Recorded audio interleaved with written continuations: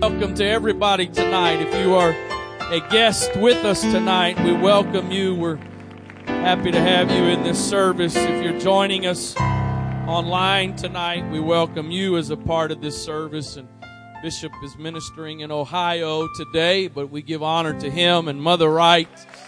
Praise God. Amen. Praise God. If you would turn to Joshua chapter number 4, verse number 19. I have sort of realized something in the last day or two as I've been preparing and feeling direction for tonight, and I hope it'll go beyond tonight. But I have realized that I have allowed some circumstances and situations and various things to intimidate me when it comes to my preaching. And in my opinion, I've been bolder in the past than I've been in some areas in the present. And so I hope by the grace of God to change that. But I am, by the grace of God, at least tonight, I've come to just preach. And, part of, I think, what has intimidated me, and I'm sure I'm the only preacher here that struggles with this, is all of this intellectual emphasis that is getting in the church today, in the religious world, and intellect is becoming and if you can't give a thesis, if you can't write a doctoral thesis on it, then you better not preach it. And there have been some things I know for me I've stopped declaring and proclaiming because I can't give all the every dot every I and cross every T. And what I've also concluded is it's usually not the hungry and sincere that you have to do that for. Usually those that want the doctoral thesis are those that are looking for an out. And so that they're wanting to argue with you and debate with you and find out if you can prove every point with some whatever. And so I was called to preach. See, that's another thing, and to be honest with, I've been intimidated lately, but I was called to preach. I've allowed some things to make me feel a little bit bad for that. I was called to preach. I do other stuff. There's other stuff I'm supposed to do, but I was called to preach. You take that away from me, you take away part of who I am. And I've allowed the enemy, I think, to steal some. So I'm probably the only preacher in here that any of this applies to, so I'll just make the statement for myself. And Joshua chapter 4, verse number 19.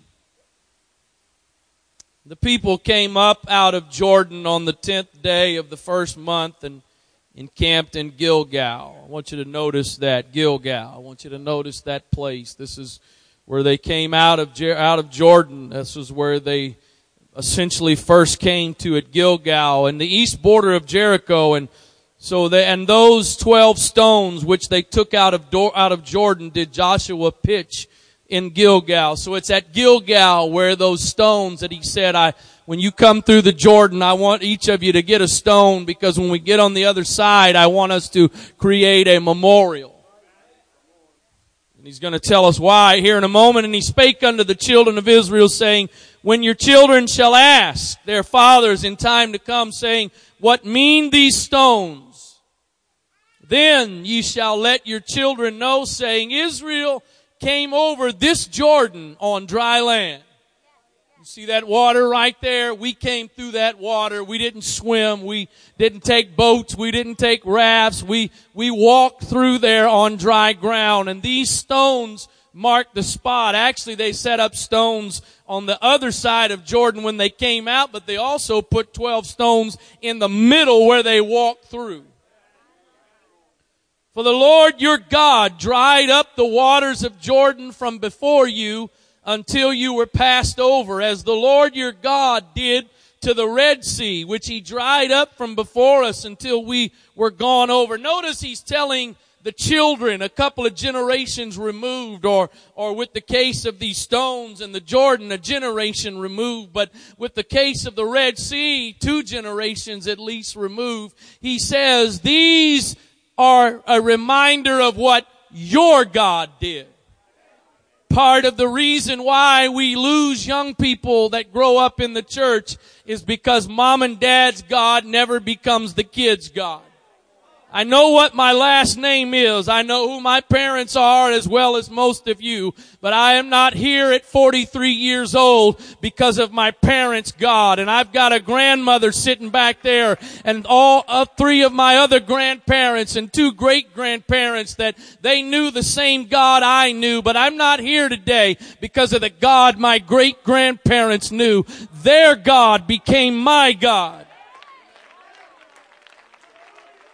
The Lord your God dried up the waters of Jordan from before you until you were passed over, as the Lord your God did to the Red Sea, which he dried up from before us until we were gone over, that all the people of the earth might know the hand of the Lord, that it is mighty, that you might fear the Lord your God forever. I want these to be there so that somebody will ask questions, and when they ask questions, you can tell them. And it's not to tell them just simply for a historical account of what has happened in the past, but it's intended to be something to build faith, that that's what God did for us. And if God did that for us, God can do for you whatever it is you need to get deliverance in your situation. So I want to preach to you tonight on this subject, when the holy becomes hollow. When the holy becomes hollow. Father, thank you for your presence. Thank you for the privilege of being here tonight. Thank you for the privilege of once again having the opportunity to lift up and exalt the name that is above every other name. You are so worthy. We can never praise or worship you enough. You are worthy of all that we can give. So we honor you tonight. God, I pray tonight that you would speak to our hearts, Lord, that we would hear from you. There's a lot of great things you're doing, God. There's a lot of great things that are happening, but there's also things that we have to make sure stay the way they need to be, and some things that from time to time we got to renew and we got to refresh. So I pray that your Spirit, your word would minister to us tonight, that we would hear from you. And I ask you, I pray again tonight, God, that this would not simply be a sermon to take up time in this service, but you would allow me to be a messenger to deliver a word from you. In the name of Jesus Christ, in Jesus' name, amen. God bless you. You may be seated. They come through the Jordan and they come to Gilgal, and as we have just read, it is at Gilgal where they established this memorial, and that is to be the place that is where the reminder is marked. It's the place that they first begin, if you will, I think, to celebrate what God has just done. It's basically that first place, that first stop, as they have now entered into the promised land. So they've got these memorials that they have built and created, and God wants them there. God wants them there for the purpose of being able to rehearse to their children the stories. I wonder how many of you that have been around here a while, I wonder how well your children know the stories of where God brought you from and what God brought you through. I am concerned sometimes I hear people tell their testimony of what they used to do and what God saved them from, and it almost sometimes seems to me like there's a hint of them missing that old life, that old way, what they used to do. And that's not the way it should be. But the bottom line is we need to know where God brought us from. These precious young people need to understand that it wouldn't have taken much, that not only would they not have been here, but some of them would have never even been born. They wouldn't have even never known what life was had it not been for the fact somewhere along the way God reached down and He found you where you were, and He saved you, and He brought you out of darkness into His marvelous light. As I was driving home from men's conference yesterday, a song came on the radio. Mother Wright sings it. almost asked her to sing it tonight, but I didn't know that it exactly necessarily fit. Would be more than just a request, but the song says that sometimes the clouds hang low and I'd like to see them go. I asked God the question, why is there so much pain? And it goes on, and then the chorus simply says, I won't complain. I'm not going to complain because all of the good things outweigh the bad things. So I won't complain. I'm preaching to some folks tonight that you've gotten a little too focused on the bad things and the negative things and the things that haven't gone quite the way you had dreamed or hoped for. That you need to take a step back and realize all of the good things still outweigh the bad things. And so in spite of every bit of difficulty and every adversity, God is good. God is good. So they've come through the Jordan. They've now entered. This is the fulfillment of what's been promised for generation upon generation. They are now in the land of promise, and they're now rehearsing in the stories even now, and it's intended to be the future as well, but even now they're rehearsing some of the stories of what God did to bring them to this point. And we go to the next chapter, number 5, verse number 4, and if my reading and study is correct, we are still at Gilgal. We are still in the same place, and the Bible says in verse number 4, and this is the cause why Joshua did circumcise all the people that came out of Egypt that were males, even all the men of war, died in the wilderness by the way after they came out of Egypt. Now all the people that came out were circumcised, but all the people that were born in the wilderness by the way as they came forth out of Egypt, them they had not circumcised.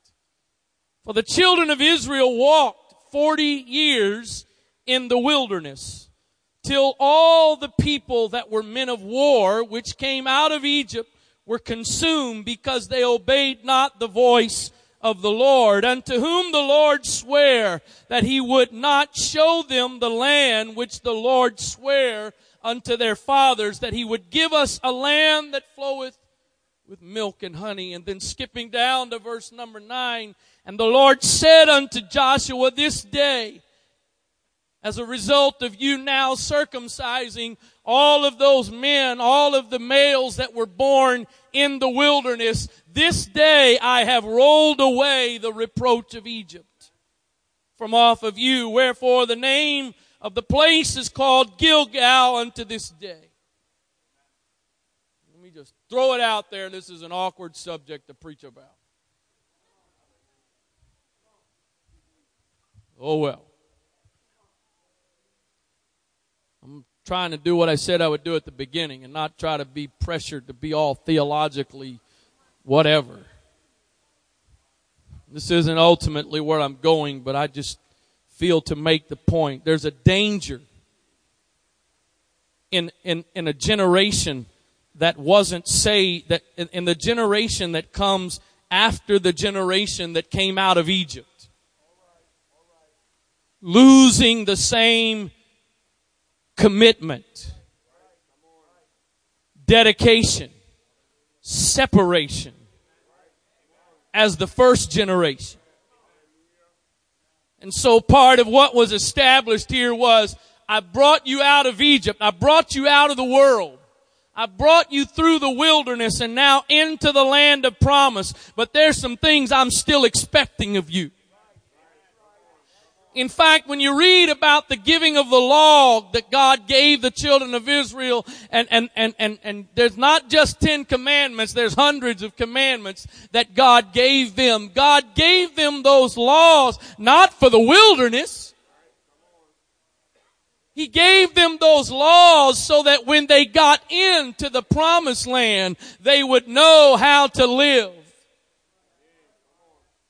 Is it any wonder the enemy tries to get in the church today and say, when you're saved, when you're in the church, when you've been born again, you don't need the law, you don't need to live under any law, you're now free. When in fact there's some laws that govern how we live in the land of promise. So again in verse 9, and that's actually one of the definitions you will find of what the name Gilgal means. It means rolling. It means rolled away. And so he says, it's now that you have obeyed my commandments, now that you have reconsecrated and rededicated yourself, I am now rolled away the reproach of Egypt from you. So I brought you out of Egypt, and I've brought you through the wilderness, and I brought you into the land of promise, and it's now time for you to take over this land, and you're going to have to go in and possess it, but I'm telling you, it's already yours. You're going to have to fight some battles. It's not all going to be easy, but I'm telling you in advance, I'm going to give it to you. You're going to be victorious. And so at Gilgal, we find it's the place they come in to the promised land. It's the place now of dedication and consecration. I wish I could take some of you. I wish a few of you would go back tonight. I know some of us are blessed with better memories than others, the ability to remember things better than others do. But I wonder if some of you would go back tonight as best you could, especially some of you that have been around a little while. Go back to some of those feelings you had when you first entered the promised land.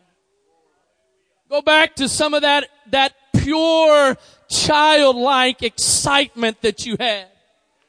See, there's some of you, you can't quite say what the psalmist said anymore. Because the psalmist said, I was glad when they said unto me, let us go to the house of the Lord. I'm just telling you, I'm struggling right now with I'm struggling with qualifying to you that I understand that when the psalmist said that, he wasn't exactly talking about church.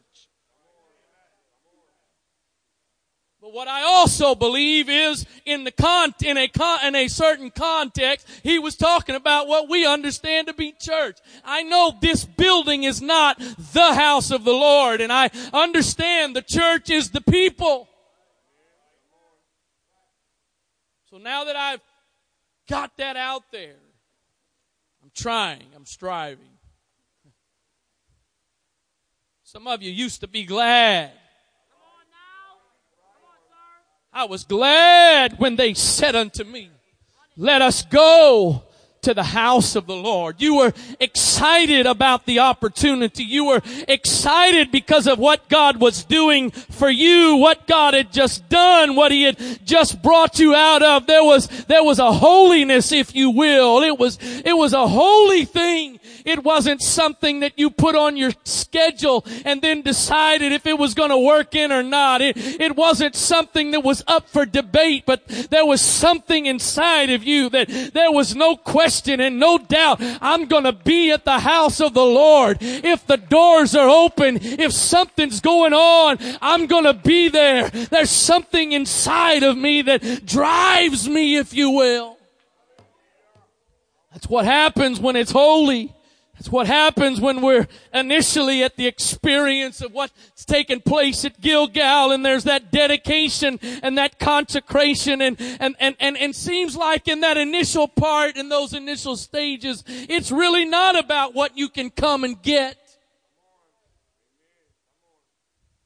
It's not about what God's going to do for you, but I don't believe you have to sit on the front row to go to heaven. I don't believe that. I ought to get at least an amen from the back on that one. I don't believe you got to do that.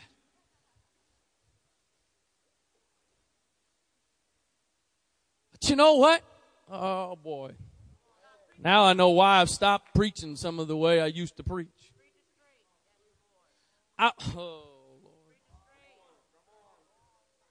I've never noticed, I love all of y'all from the front to the back. But I've never noticed anybody become a more intense worshiper the farther back they move.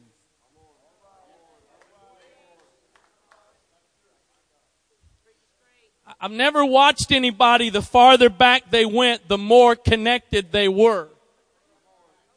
In fact, almost without fail, the farther back you go, the less connected you are.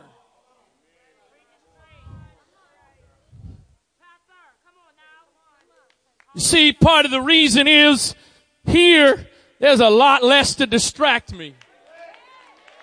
And here, there's a lot less to worry about who is and who isn't. So it's a lot easier to come up here and be up here and just forget what you're doing or you're not doing. It's a lot easier to be a participant here. The more I go back, the easier it is to be a spectator because there's a whole lot more there is to watch. Oh, Lord.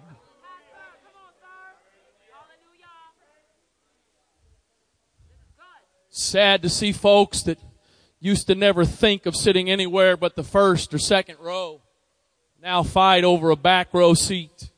I mean that figuratively. Because what was holy is now starting to become empty. What was sacred and what was valuable and what meant so much is now starting to lose its awe and its aura. It's becoming common. It's becoming normal. It's becoming tried. It's becoming just another thing on the schedule of our lives. I got to tell you, I don't think when they first got into Gilgal, there was any drudgery, there was any boredom. I think when they first got into Gilgal, there was an excitement. We made it through the wilderness. Not only did we come out of Egypt, but we made it through the wilderness and we are now in the land. So some pretty amazing, important, positive things. At least two things that I've read to you, two occasions of things that happened at Gilgal that were very positive, very significant, very important. But unfortunately, that's not all that ever happened at Gilgal.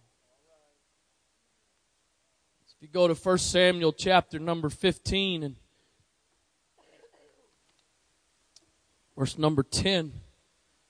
Scripture says, Then came the word of the Lord unto Samuel, saying, It repenteth me that I have set up Saul to be king. For he is turned back from following me, and hath not performed my commandments. And it grieved Samuel, and he cried unto the Lord all night. And when Samuel rose early to meet Saul in the morning, it was told Samuel, saying, Saul came to Carmel, and behold, he set him up a place, and is gone about and passed on, and is now gone down to Gilgal. He was here, but he's now gone to Gilgal. He's now gone to the place where those 12 stones are set up and represent the deliverance, the memorial that God brought us out of Egypt through the wilderness into the land of promise. He's now gone to the same place where this reconsecration and this rededication took place. As all of the males that had been born in the wilderness were circumcised. He's now gone back to this place. What at once had sacred, positive, spiritual events take place there. Verse 11, It repenteth me that I have set up Saul. I'm sorry, I've got it copied twice. Verse 13. And Samuel came to Saul, and Saul said unto him, Blessed be the Lord, be thou of the Lord. I have performed the commandment of the Lord. What was the commandment he had performed or he said he would perform. It was that he was supposed to go kill the Amalekites, kill everything and everybody, young, old, animal, all of it. Don't let anything live. Nothing. Kill it all. And so now he says, blessed be thou of the Lord. I have performed the commandment of the Lord.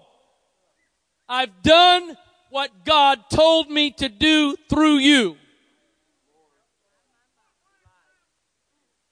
What he's saying is, I obeyed what I was told to do. I went and I killed them. I destroyed them. I'm done. And Samuel says, what meaneth then this bleating of the sheep in mine ears and the lowing of the oxen which I hear? If in fact you did what the Lord commanded you to do, why is it that I hear these sheep and these oxen? If you supposedly obeyed the commandments of the Lord, why is there some things that were not done that were supposed to have been done? And yet you're now saying, I did what the Lord commanded. Here's where the holy can become hollow. Because Saul says, they have brought them from the Amalekites. For the people spared the best of the sheep and of the oxen. But here's why we did it. I didn't obey the commandment. I didn't do exactly what I was told. But I've got a spiritual justification for why I didn't do it.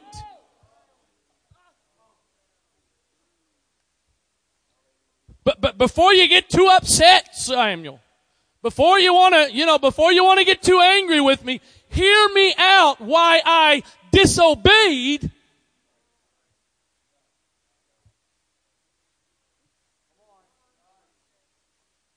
Hear my justification. Why I chose to alter what God said. And what's really dangerous is we spared them to sacrifice unto the Lord thy God. And the rest we've utterly destroyed. You see, what's really dangerous is when we start justifying spiritual disobedience with spiritual justification. Oh, Lord. We start making excuses for why we have altered what the word of the Lord was. But we have a spiritual justification for it.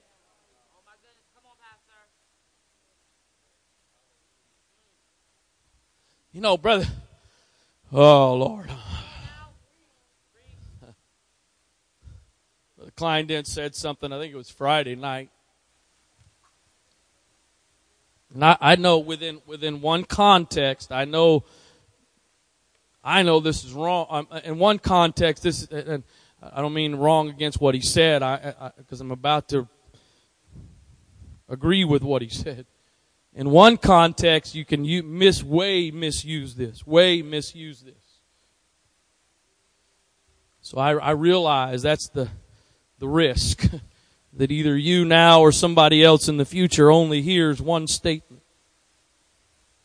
The point he made, basically what he said was he was talking about why is it that we're always our question. Tell me what I have to do. Tell me what I have to do. Tell me the things I have to do. And then when you tell me the things that I have to do, give me an in-depth study of all of your scriptural reasonings why I have to do it. You know, oh man. Oh Lord. I like that other way I've been preaching better. How many of you How many of you ever gone to the doctor?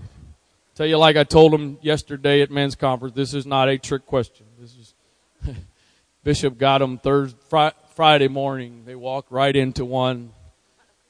This is not a trick question. How many of you, one more time, you've been to the doctor? How many of you has the doctor ever prescribed you medicine for something? Most of you. How many of you, upon his describing of the medicine, giving you the prescription, how many of you then sat there and for some significant period of time grilled him on all the reasons why you should take this medicine and all the evidence why it's good for you and all that? How many of you? I know a couple of you have probably. There's a couple of you, yes. It's probably the one. I just saw a hand and it's a medical person, so it's probably the medical folks. The rest of us laymen. Okay. If you say that's what I need. You're the doctor. I'm the patient. You said it's what's going to help. Arnold Pharmacy. Go. That's where I'm going right now. I'm the patient. You're the doctor.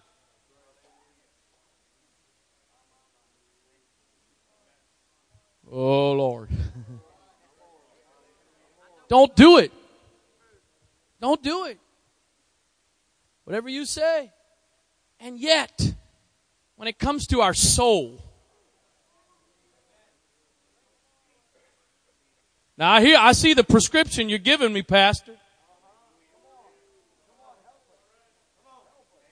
I know what you just prescribed me, but tell me why. Prove to me why. Give me all the research why. Give me all the evidence why.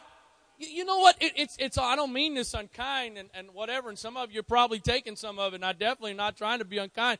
But I almost crack up every time I see a commercial for medicine on TV.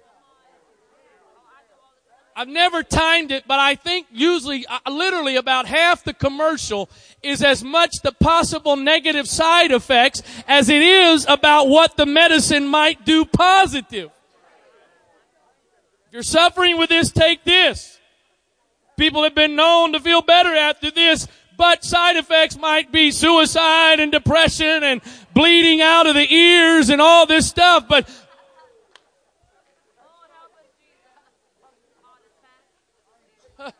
like, well, I gotta be honest, I'm so thankful I don't need that.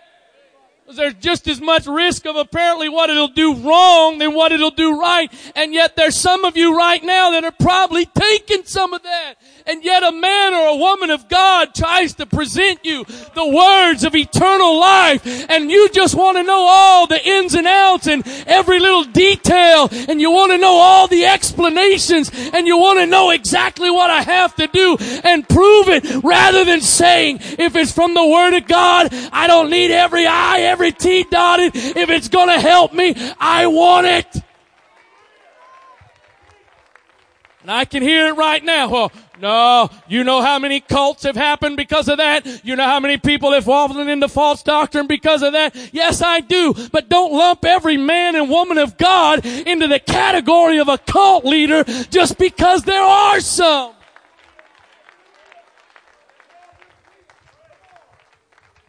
Got to tell you, men, women of God, preachers, specifically to the preachers right now, something's got to rise up inside of us because there is a spirit in this world that's trying to intimidate the pulpit and shut down the pulpit and squeeze out whatever the Word of God wants to say. And we're hesitant about everything because what people are going to think are going to say. And so the enemy's winning the battle because somebody won't just declare boldly, this is what the Word says.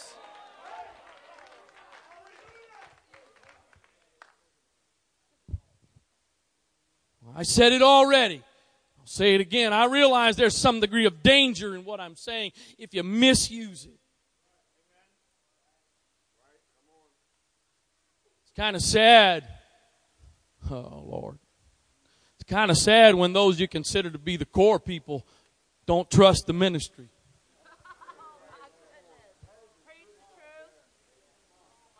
kind of sad when people have been around for years and still don't have enough confidence in the people leading them that you got to have every I dotted and every T crossed.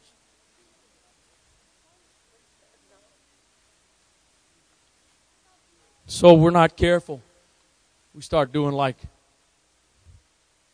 Saul did. I'm going to worship, but I'm going to, modify it a little bit. I'm going to adjust it a little bit. It's still going to be worship, but it's going to be worship on my terms.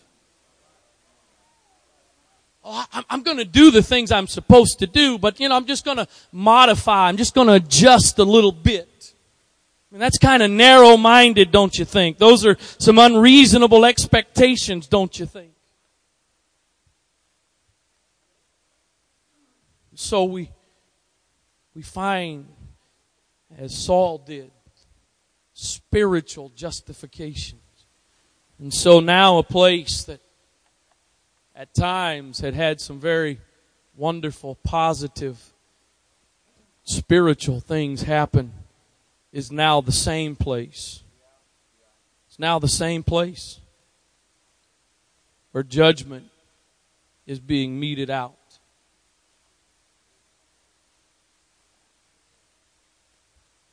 Somewhere along the way, Saul lost sight of the fact, I'm not here because of me. I didn't get anointed to be king because of my resume, because of my bloodline, because of my intellect, because of my giftings and abilities. I'm simply here because God, by His grace, chose me. If it wasn't for the grace and the picking of God, I'd still be out there doing whatever it was, chasing some animals down. But God reached down and found me where I was and gave me the privilege and the opportunity to be anointed to be king. And now somewhere along the way, He's taken ownership. We got to be careful that we never take ownership of what God has given by grace and now somehow think I've got the right to manage it and use it in the way I want to use it.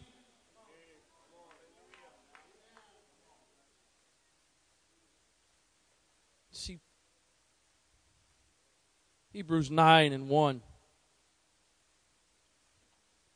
Then verily the first covenant had also ordinances of divine service and a worldly sanctuary.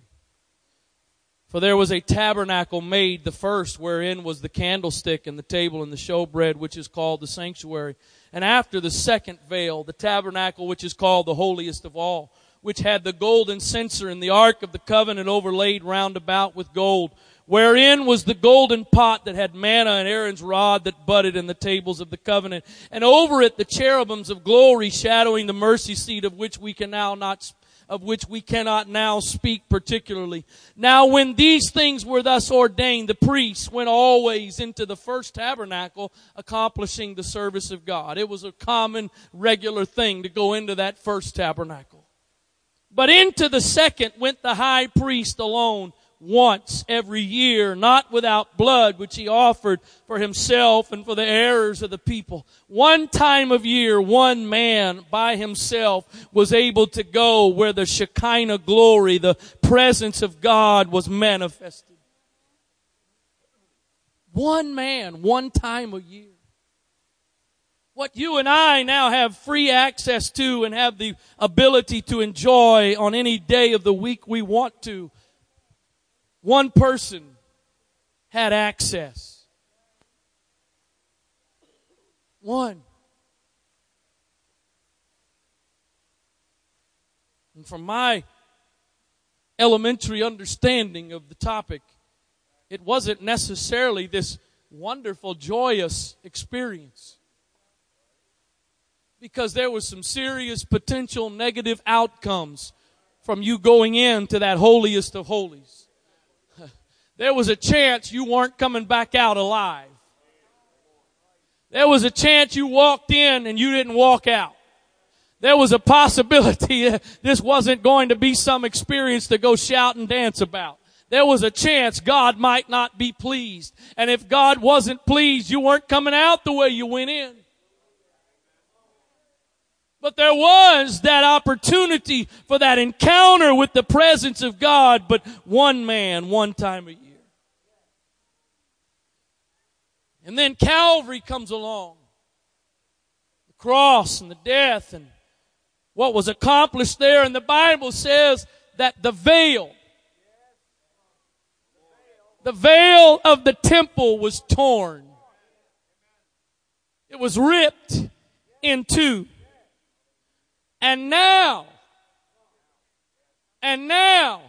everybody, every individual had access to the mercy seat. Every individual had access. You didn't have to be the priest. You didn't have to be born in a certain family, and you didn't have to have all these prerequisites. But now everybody had access to the mercy seat and the presence of God. There were no more obstacles. There were no more hindrances. It was now made possible to get there. Here's the problem. While Calvary removed the obstacle, it wasn't intended to override the process.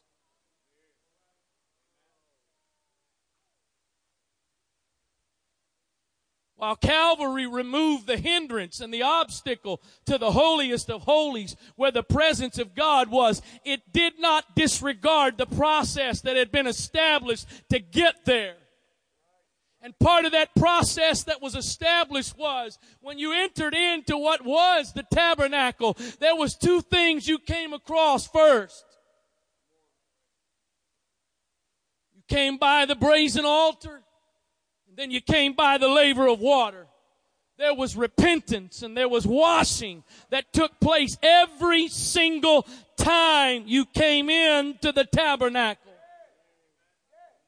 I'm not going to give my disclaimer again. I'm just going to keep preaching for now. If you got questions, ask me afterwards. We have reached the point where we come and go from church time after time after time, and we never stop at the brazen altar, and we never stop at the laver of water. There is no repentance, and there is no washing, and the problem is we now have access to the presence, and so we bypass the process that was intended for us to still go through to get to the presence. And so people come service after service after service after service and leave the exact same way they have come in, because I can come in and experience the presence of God and the manifestation of God and all of the great things that go along with it without stopping at an altar of repentance and having to pour some things out and then stopping for some washing.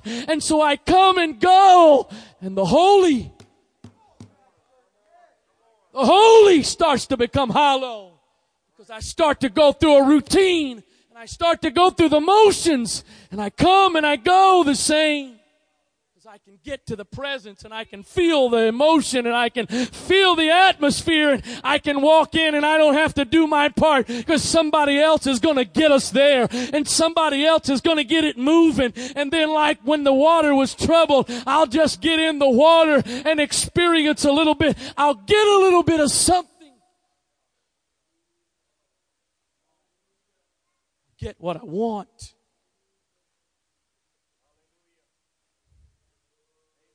Ezekiel chapter 46, and one more time, doing it without doing it. I'm not going to give a big disclaimer on this one either. Ezekiel chapter 46 and verse number 8. And when the prince shall enter, he shall go in by the way of the porch of that gate, and he shall go forth by the way thereof. But when the people of the land shall come before the Lord in the solemn feasts, he that entereth in by the way of the north gate to worship shall go out by the way of the south gate. And he that entereth by the way of the south gate shall go forth by the way of the north gate. He shall not return by the way of the gate whereby he came in, but shall go forth over against it. And so I believe, without all of the theological dissertation, I believe there is a principle that applies to us when we come together as people of God and gather together for worship and church and other like settings, that there is a principle that we should not leave the same way we came. The verse I read says it in more of a literal sense. You come in one gate and you literally go out another gate. You come in one entrance and you literally go out another entrance. But the point being is, come in one way, and whatever you gotta do, make sure you don't leave the same way that you came in. Make sure that somehow, some way, while you're there, something happens, and when you leave, you are not going out the same that you came.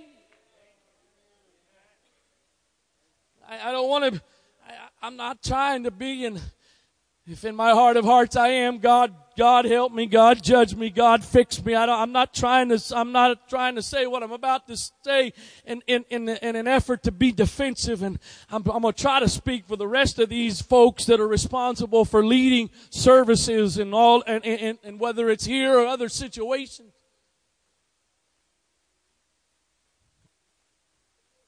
Don't blame me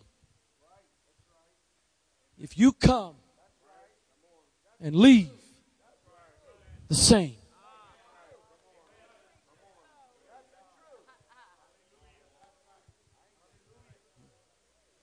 Don't blame me if you come and leave and don't get what you need.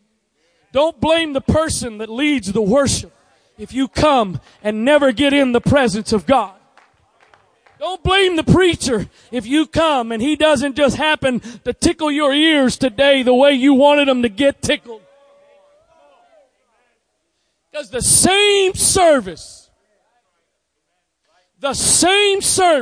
you're leaving saying, I got nothing. Boy, that was a dead one. Pastor missed it tonight. Congregation leader missed it this morning. Worship leader never got it going today. The same service that you do that, somebody else is walking away going, God, thank you. I needed that. You touched me today, God. You helped me today. You blessed me today. You changed me today. You gave me the word I needed. May not have been what I wanted, but it was what I needed in the same service.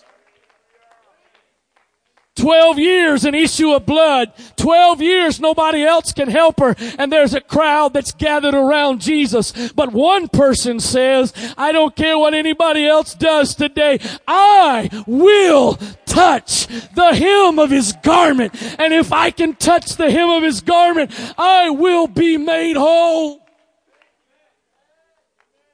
I am certain that she was not the only person in the crowd that day with an issue.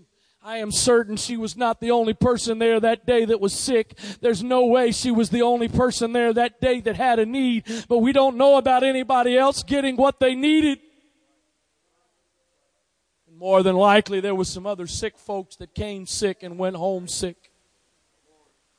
There was probably some other people that came with family problems and left with family problems. But there was one woman who came with the faith that said, I will get something.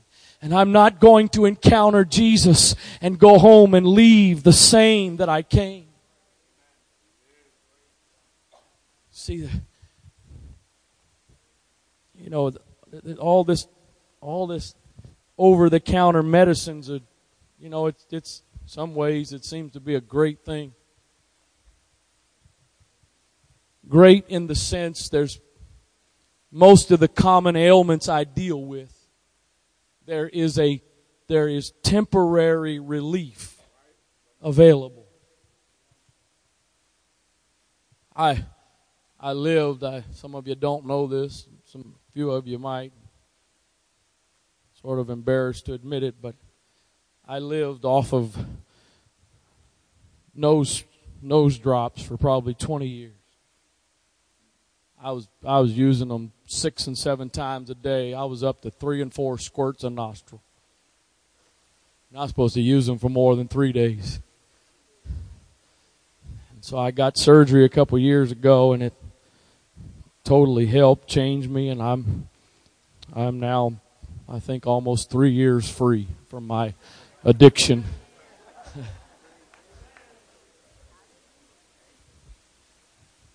But I have had more colds the last couple of years than I can ever remember. I was on antibiotic in January for one. And about 2 weeks ago, battling again, trouble breathing, head all stopped up. And my wife has said something a couple times now. This is again the layman's perspective. She said, I wonder if you never really experienced colds because of what you did, what you used. So now that you're not using that anymore, you're experiencing what the rest of us normally experience. And I think she's probably right. At least it makes sense to me. I'm telling you what, man, that Vicks, I like Vicks because Vicks burned. I mean, you squirt that stuff, it burned. It was like it was eating away at your sinuses.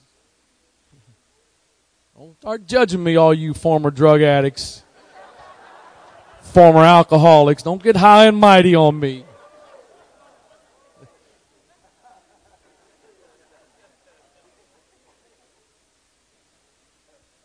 See, the problem was what was actually providing me relief was also damaging me at the same time.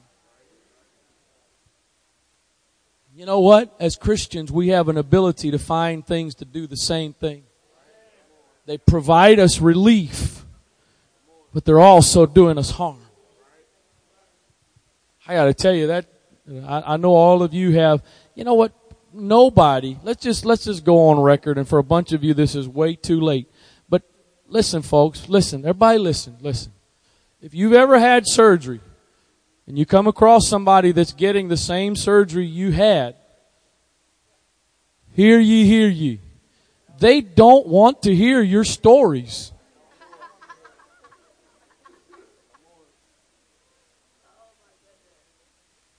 I don't know what some people are thinking.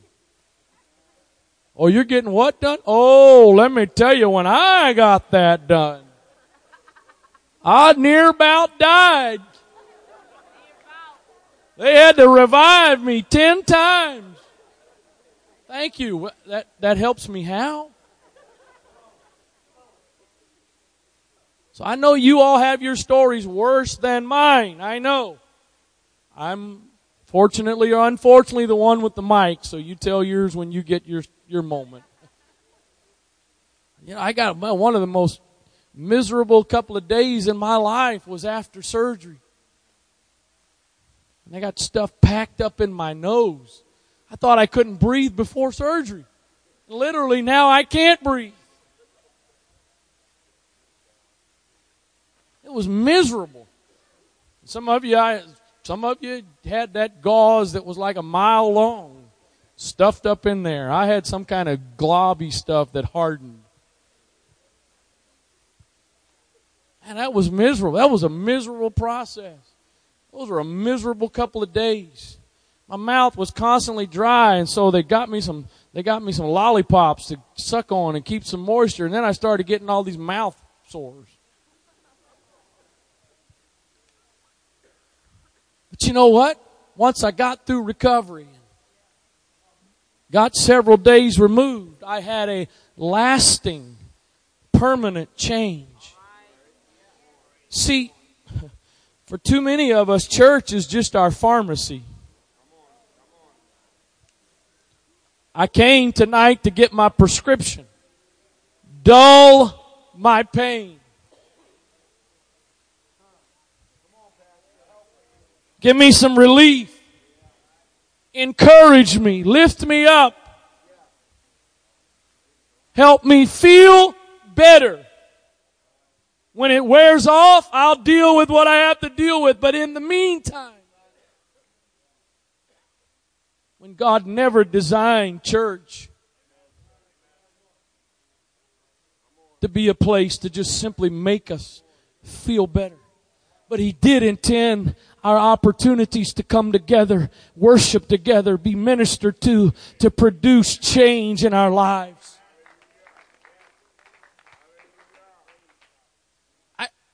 Oh my goodness.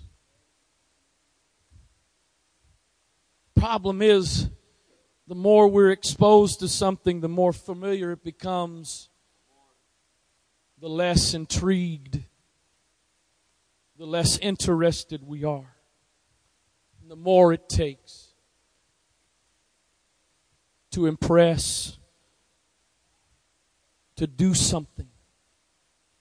I've said it several times. I sat there last weekend, marriage seminar, and then Sunday listening to Brother Hughes, and that guy's got some stuff. Then I was dumb enough to spend a couple days this week finding more stuff of his on the internet, on YouTube. As if I wasn't already intimidated enough, I went listening for more. The problem is, if the holy doesn't remain holy, sacred, meaningful, it doesn't matter how eloquent the words may be. It doesn't matter how deep the thought may be. It's not going to do anything for me. And the flip side is, if I maintain the right attitude and the right spirit, it doesn't matter how elementary or simplistic the thought may be. I am able to reach out and make a connection and receive something and get what I need. And I'm able to leave a different way than I came. And I don't go out with all the same stuff.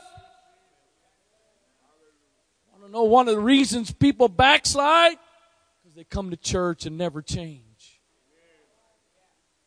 Or let me say it this way, they come to church but they stop changing.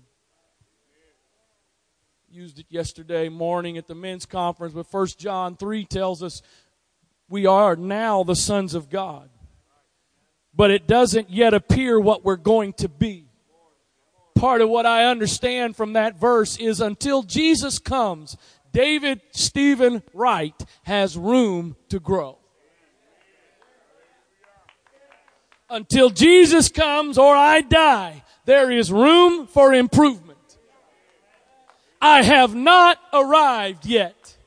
I have not reached the pinnacle of my ministry. I have not reached the pinnacle of my leadership and my walk with God and my prayer life and all of those things. There is room to develop, but I've got to make up my mind. I will not be satisfied coming and going from the house of God or the presence of God and leaving the same way. But nobody else can determine that for me but me. Nobody else can make that happen but me. And I preach tonight, and I hope somehow you can detect burden and not judgment or criticism. But I preach to some people tonight that I am burdened for, because you've gotten into a routine of coming in and getting to the mercy seat, but you bypass the altar and you bypass the laver, and there's not repentance and there's not washing, and you're satisfied to just experience the presence. Leave unchanged. Come in and go out. Come in and go out. And nothing's different. Nothing's changed. And so we get tired of it, and it all becomes routine, and it all becomes normal, and it all starts to get to be the same old. And it all boils down a lot of times to the fact it's not anybody else, but it's me. It's my perception. I watch. I'm out here. I think I'm out here. I'm just going to stay out. I watch some of you. And I watch, and really the bottom line is, it doesn't matter who's leading. It really doesn't. It doesn't matter if it's Sister Trish, if it's Mother Wright, if it doesn't matter. It doesn't matter. For some, it doesn't matter. You're going to do what you do the way you do it, no matter what. We like to mask it behind certain things. We are in a world, and especially in a country, we don't take responsibility. We blame everybody else. That's one thing I was glad to see Brother Hughes go. Because I got tired of everything I was looking at and realizing it's my responsibility. Can't blame my wife, can't blame my parents, can't blame my kids, can't blame the saints, can't blame the leadership, can't blame my past, can't blame anything else. It's me. I don't want to hear that. Tell me why it's somebody else's fault, and tell me why I'm just the victim, and tell me why my behavior's okay, and tell me why I can just keep doing what I'm doing because of what everybody else has done. Don't tell me I got to make a choice.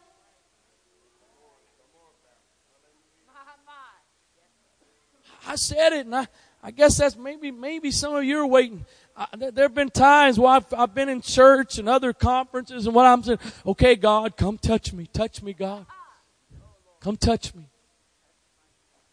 Church ends. God never stopped by and touched me. Oh well. The majority of miracles that the Lord did, at least from my recollection, the majority of miracles He did not initiate. There are some that He initiated. But the miracles that stand out in my mind, it's a blind man who can't see, but he hears. What's going on? It's Jesus. Jesus is passing by, and something inside that blind man decides, you know what? Jesus, the miracle worker. He's opened some blinded eyes. He's unstopped some deaf ears. He's multiplied loaves and fishes. He's walked on water. He's passing by. Maybe He'll see me and stop by and touch me. No. He hears. It's Jesus.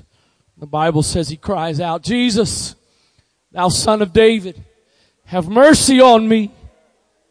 Jesus, Thou Son of David, have mercy on me. And those around start to try to quiet Him, settle Him down. Don't bother Him. Shh, shh, don't disturb Him. He's got some place to go. He's got something to do. Be quiet. And the Bible says He begins to cry out the more, Jesus, Thou Son of David, have mercy on me. And they tried to quiet Him, but He cries out even more, Jesus, have mercy on me. You see, when you get desperate enough,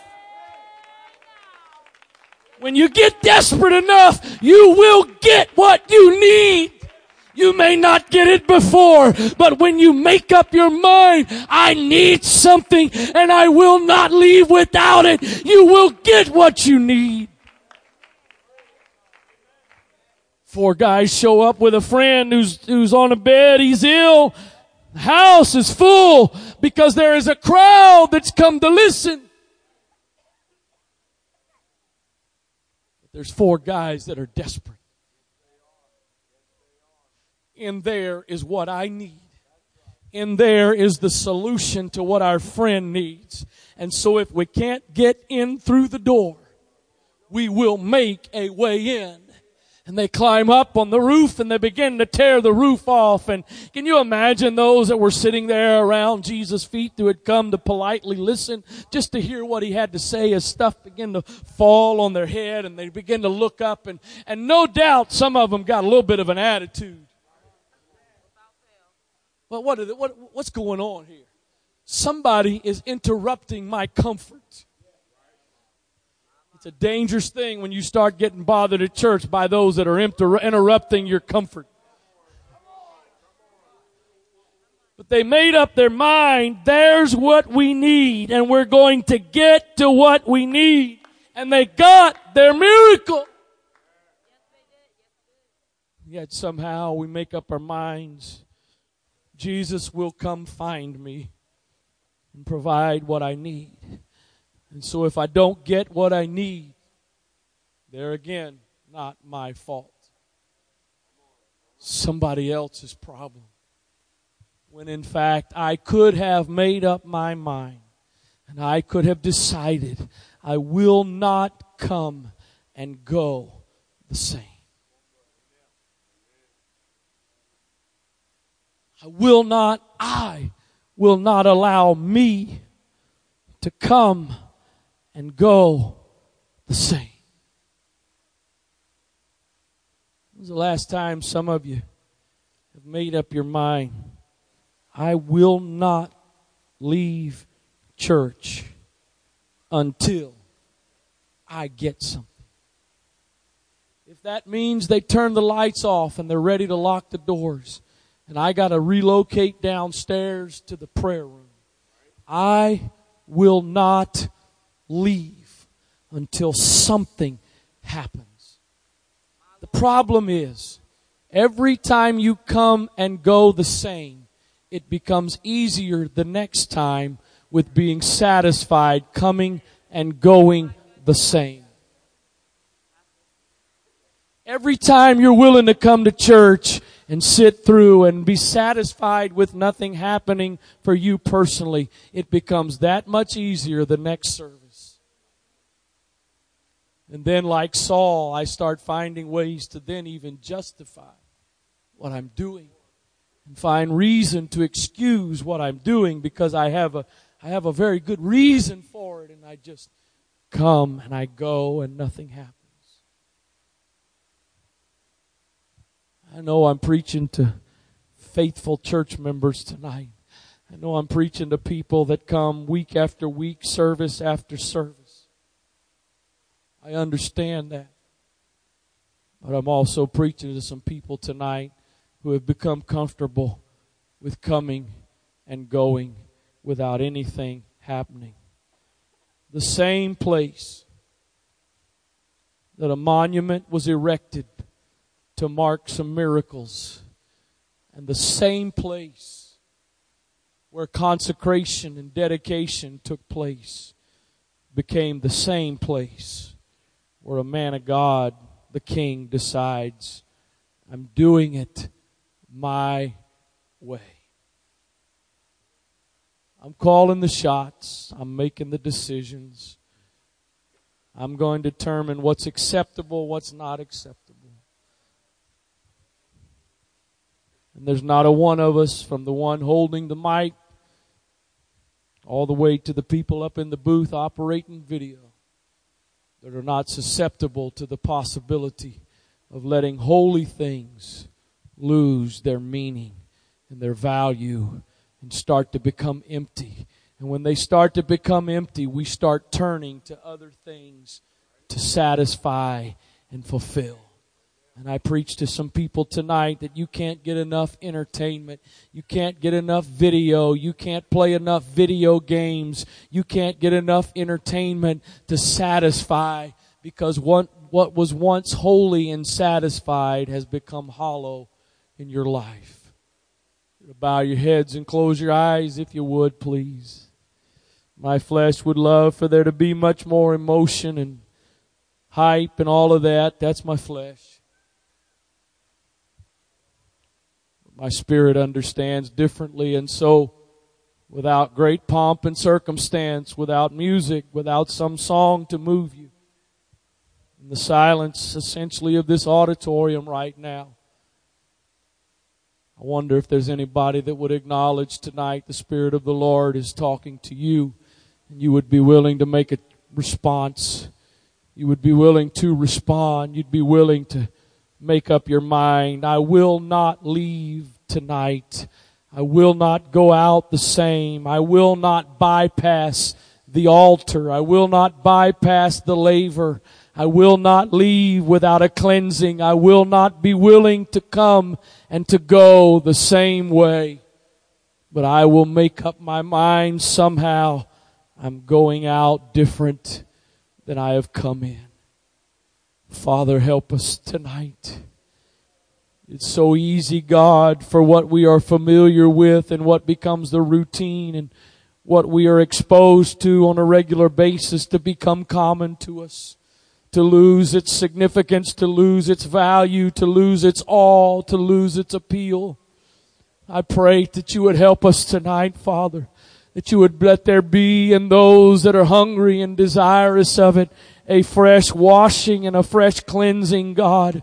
A fresh visit by that altar, that there would be some shedding of some blood, and there would be some repentance, and there would be an acknowledgement that before I get to the presence, before I experience the beauty and the wonderful things that can happen in the presence, there's some things that need to happen before I get there. In the name of Jesus, in the name of Jesus.